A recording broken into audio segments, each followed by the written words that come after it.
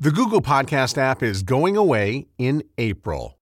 Right now, I want you to take a look at the podcast app you're using right now. Maybe it's time for a new one. Check out podcastapps.com and try a new one for free right now. That's podcastapps.com.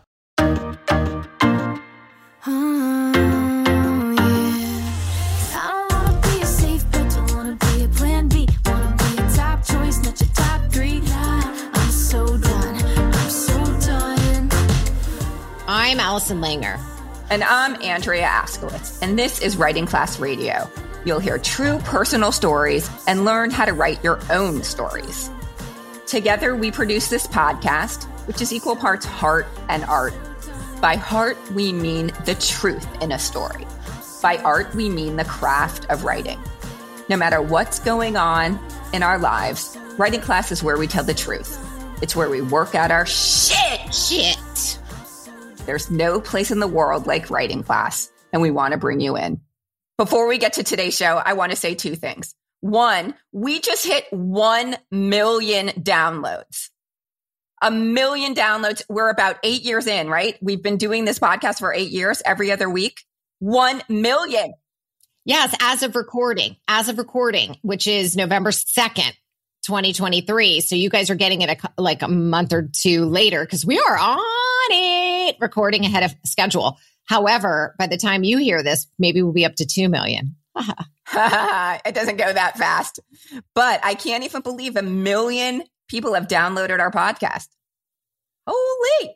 I was going to say, no, it's not 1 million people. We've had 1 million downloads. So, okay, let's just say that I can't believe that this podcast has been downloaded 1 million times. I mean, you know what I can't believe? That it hasn't been 100 million.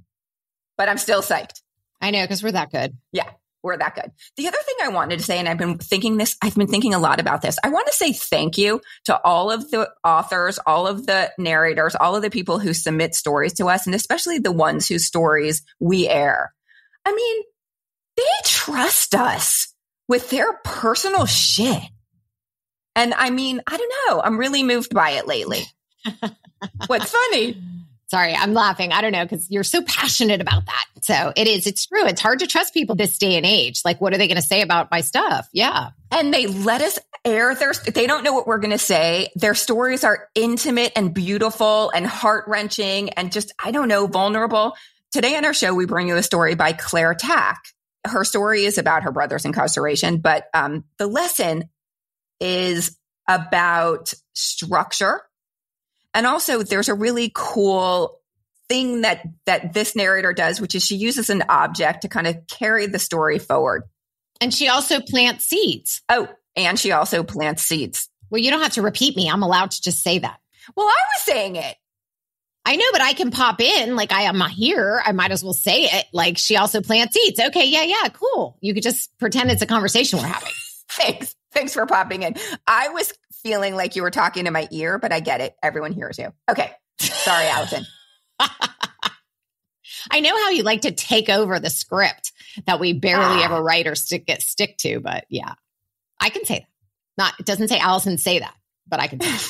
Yeah, you just took over the script. You just went paid off the big script. Bucks. Yeah. We'll be back with Claire Tack's story after the break. Hey, writers. For the last 45 years, I've been going to tennis clinics to practice forehand, backhand serves. What does this have to do with writing? Well, practice, I've learned in the last 45 years, is what it takes to get good at anything. And that's why Writing Class Radio hosts a tips clinic, a writing tips clinic. We do this every second Saturday so that we can all practice going to scene, writing like we speak, omitting needless words, everything that it takes to become great, or at least better at writing. So join us every second Saturday from 12 noon to 1 Eastern Time on Zoom. To join, go to writingclassradio.com and click the link for the tips clinic. It's $10, and believe me, it's a lot cheaper than a tennis clinic. See you there. Have you ever thought, I'd love to have a podcast just like this one? Well, I can help. My name is Matt Kundle, and everyone at my company, the Sound Off Podcast Network, had a hand in making this show. Whether it was about the sound, the discoverability, or that you're just enjoying the show, we are all about the detail. If you think you have a podcast in you, reach out to me via email, matt@soundoff.network, or check out the website and become one of the great podcasts we work with at soundoff.network. We're back. This is Allison Langer, and you're listening to Writing Class Radio. Up next is Claire Tack reading her story, The Unopened Letter.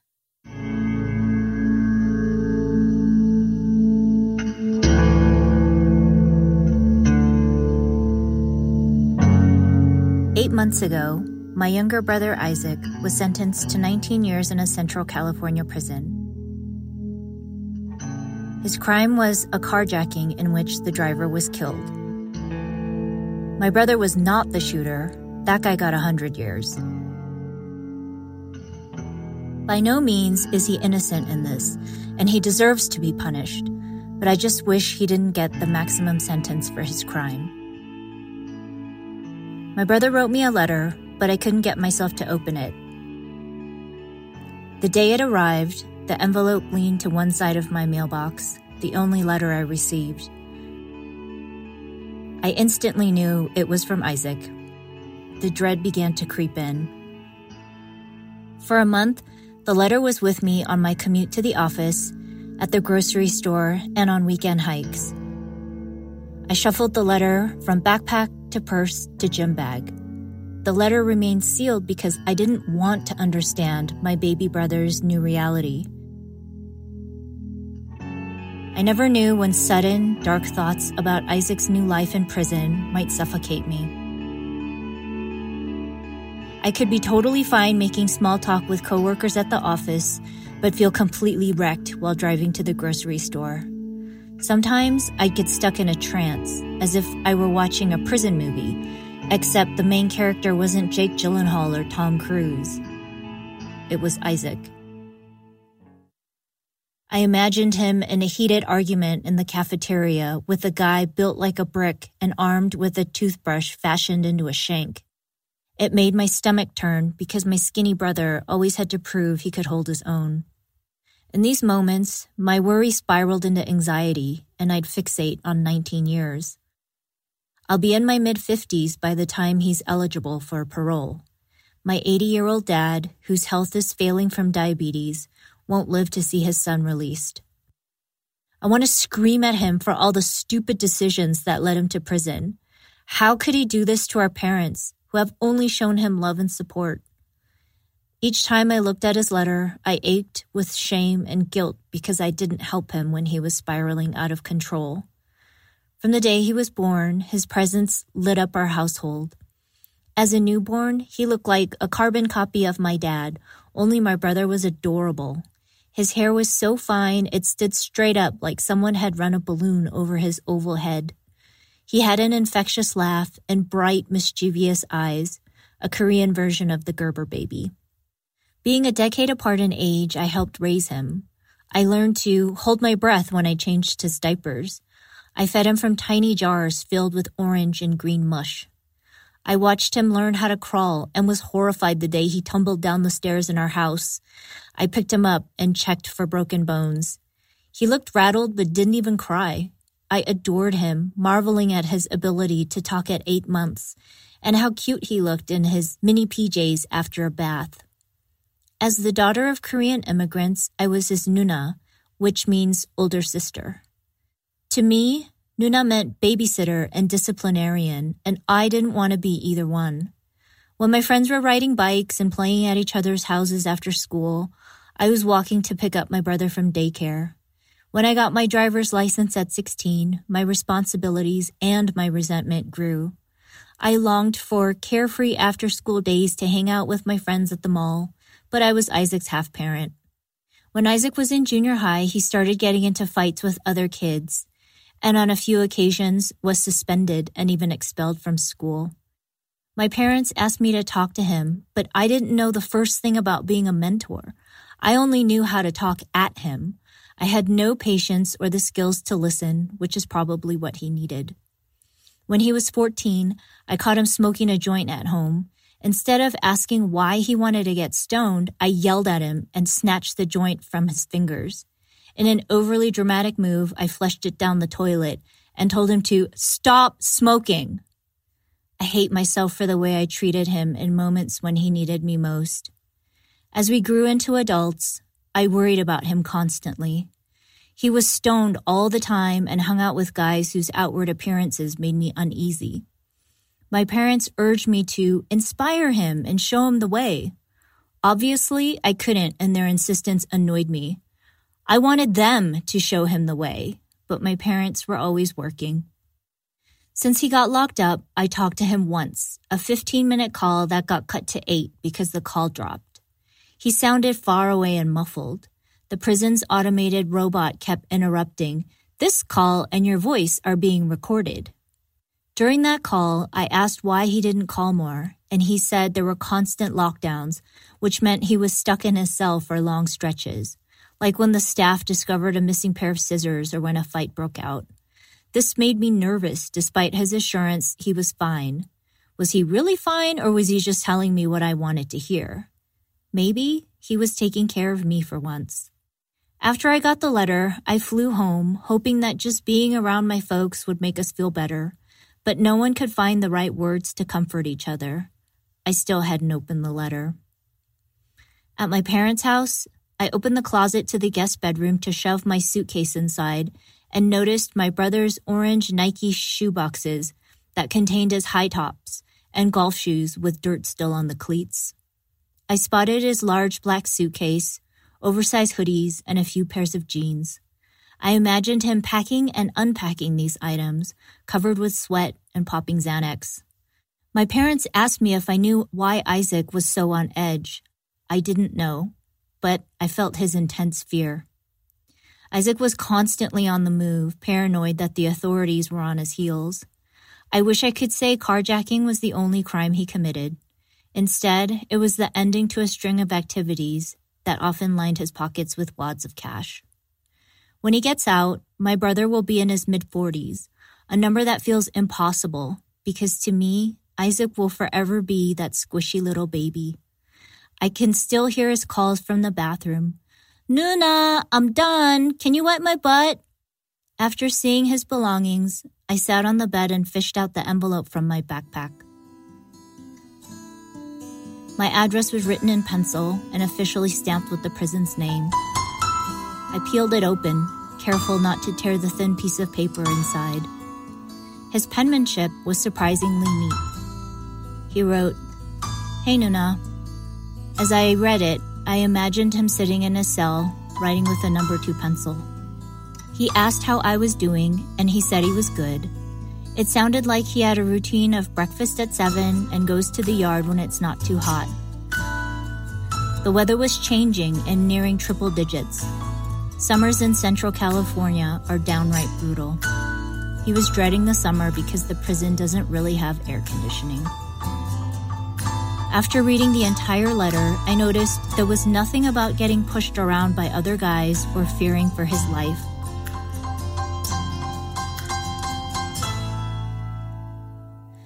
The tone of his letter felt lighthearted, like he was away at band camp. The knot in my stomach began to loosen, a tiny sense of relief.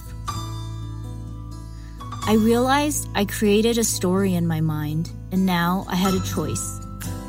I could stay stuck in dark thoughts or move forward. He's going to be in prison for a long time, a voice inside reminded me. I immediately tore out a page of my notebook and wrote him back.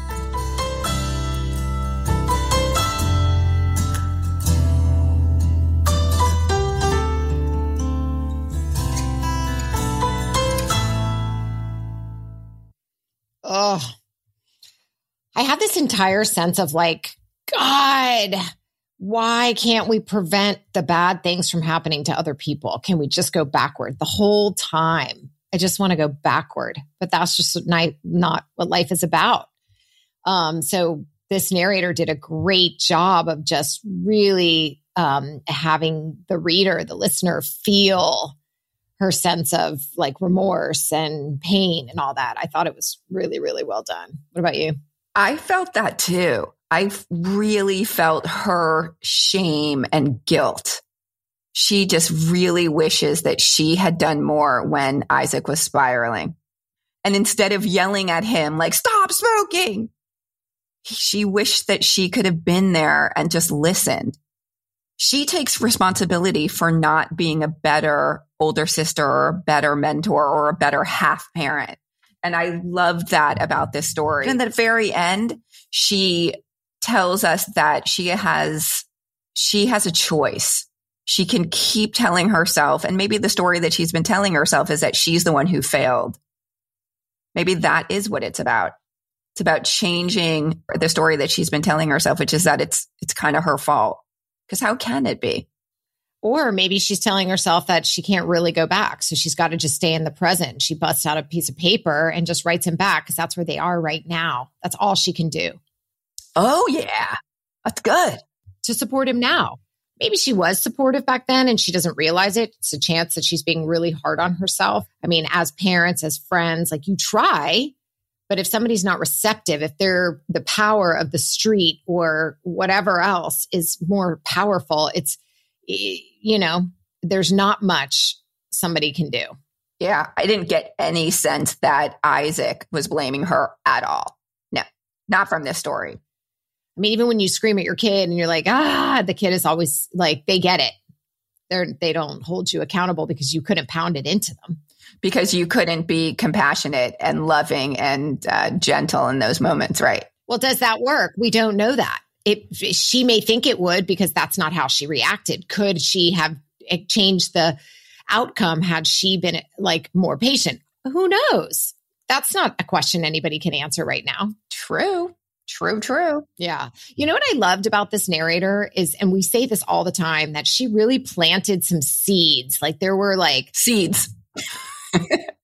We call them seeds, signposts, indicators. Like there's something that we drop in early to kind of foreshadow what's going to happen. And I feel like she did that really well with the pot, you know, and then later with the Xanax. The friend he was hanging out with. Exactly. So it didn't just appear at the end and you're like, oh, wait, did that happen earlier and we missed it? She really shows us a pattern, which I think is really productive. I loved how the story was structured. It starts with the crime.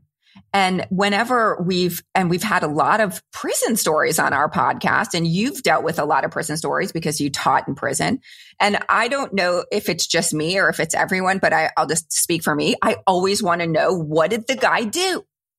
And so she started right from the very beginning with the carjacking. And she said that he wasn't the shooter, but she also said he's not innocent.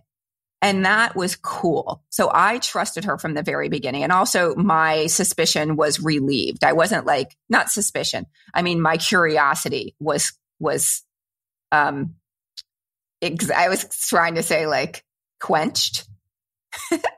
My curiosity was quenched from the beginning. Okay. Then she brings in the letter. And the letter is it's like this object that kind of carries the story forward from that point on. She's going to work. She's going to the gym. She's carrying this letter. So we get a little bit of information about her. And then she can't open it. And she's sometimes stuck in a trance as if she's watching a movie, which I thought was really cool because, I mean, this is just, again, me as a lay listener. And I mean lay as in I don't know prison. But what I know about prison is what I've seen in movies. Again, it felt like she was really talking to me. That's what she knows about prison. Did that part help you, or how did that part make you feel? Was that like sort of cliche since you really know prison, or did it work for you? I feel like that is what most people would do. So I feel like it appeals to the largest group. The dumbest audience.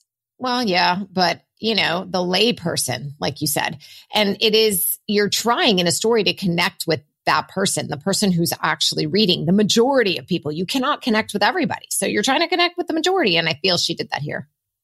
Don't they say that when you're writing, I don't know who they are, but I've heard said that consider writing to one person. If you only want one person to read it. No, because the more specific, the more universal. And maybe that works when you're thinking about the more specific reader. So maybe she was really considering like one reader, like someone, maybe one of her friends who might not know what prison looks like. Maybe she was doing that. I don't know. We'll ask her.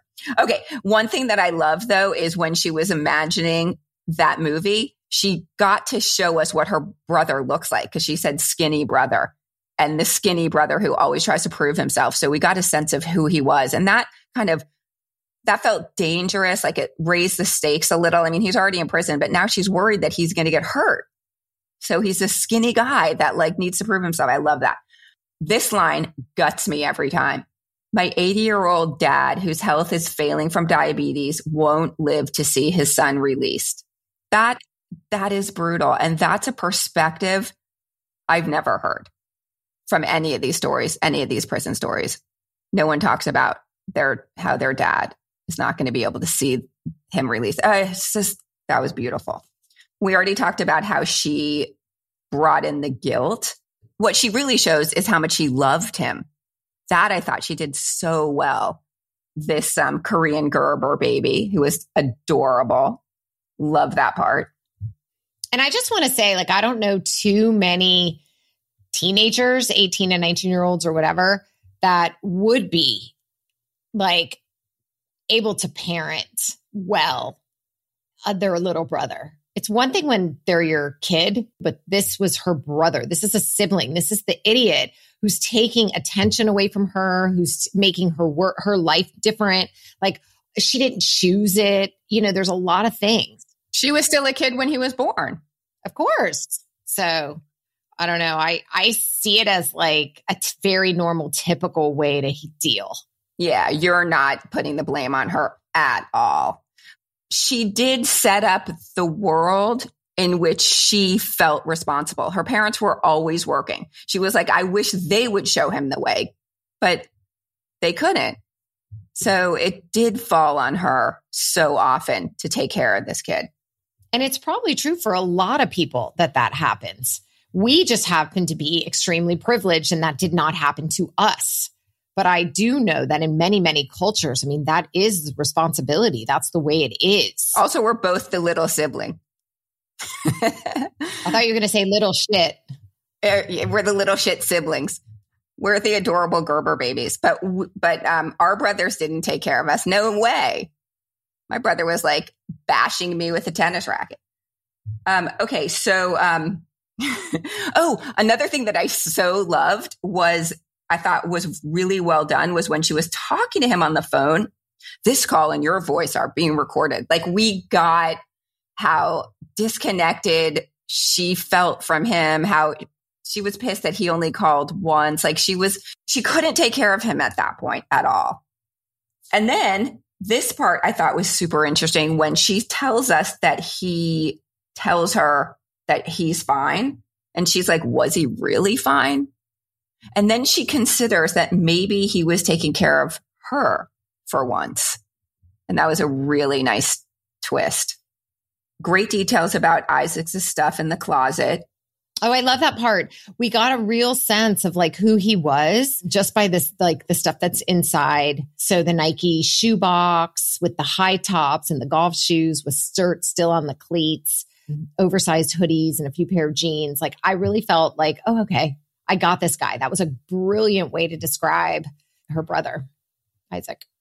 And then we saw him being nervous and always thinking that the authorities were on his tail. And the way that she said she wishes that carjacking was the only crime, but it wasn't. And then all these other things he did that lined his pockets with wads of cash. Good detail. So visual, so like evocative of like, I don't know, just shit. And then the moment where he's a little kid and he's like, can you wipe my butt? So sweet. So sweet. It's a sad and very sweet story, and it sucks. Well done, Claire Tack. Thank you for listening, and thank you, Claire, for sharing your story.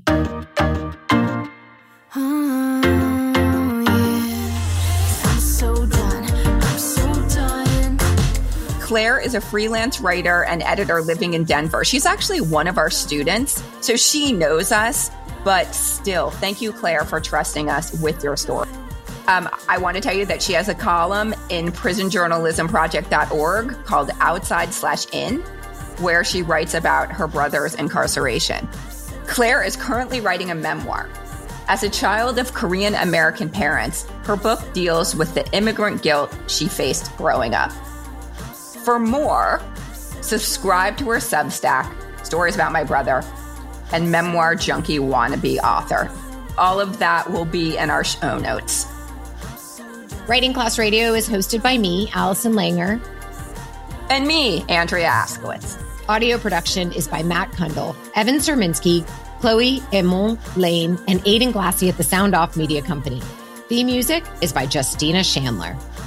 There's more Writing Class on our website, including stories we study, editing resources, video classes, writing retreats, and live online classes. Join our writing community by following us on Patreon. If you want to write with us every week, you can join our First Draft weekly writers groups. You have the option to join me on Tuesdays, 12 to 1 Eastern, and or Thursdays with Eduardo Wink, 8 to 9 p.m. Eastern. You'll write to a prompt and share what you wrote. If you're a business owner, community activist, group that needs healing, entrepreneur, and you want to help your team. Scientist. Oh, for sure, the scientist. Water specialists. And you want to help your team write better.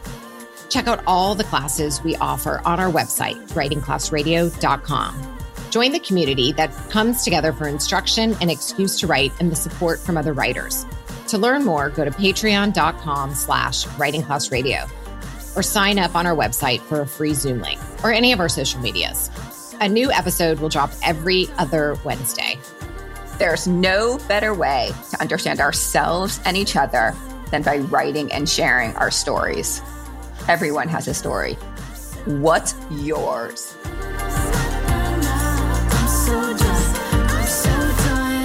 Produced and distributed by the Sound Off Media Company.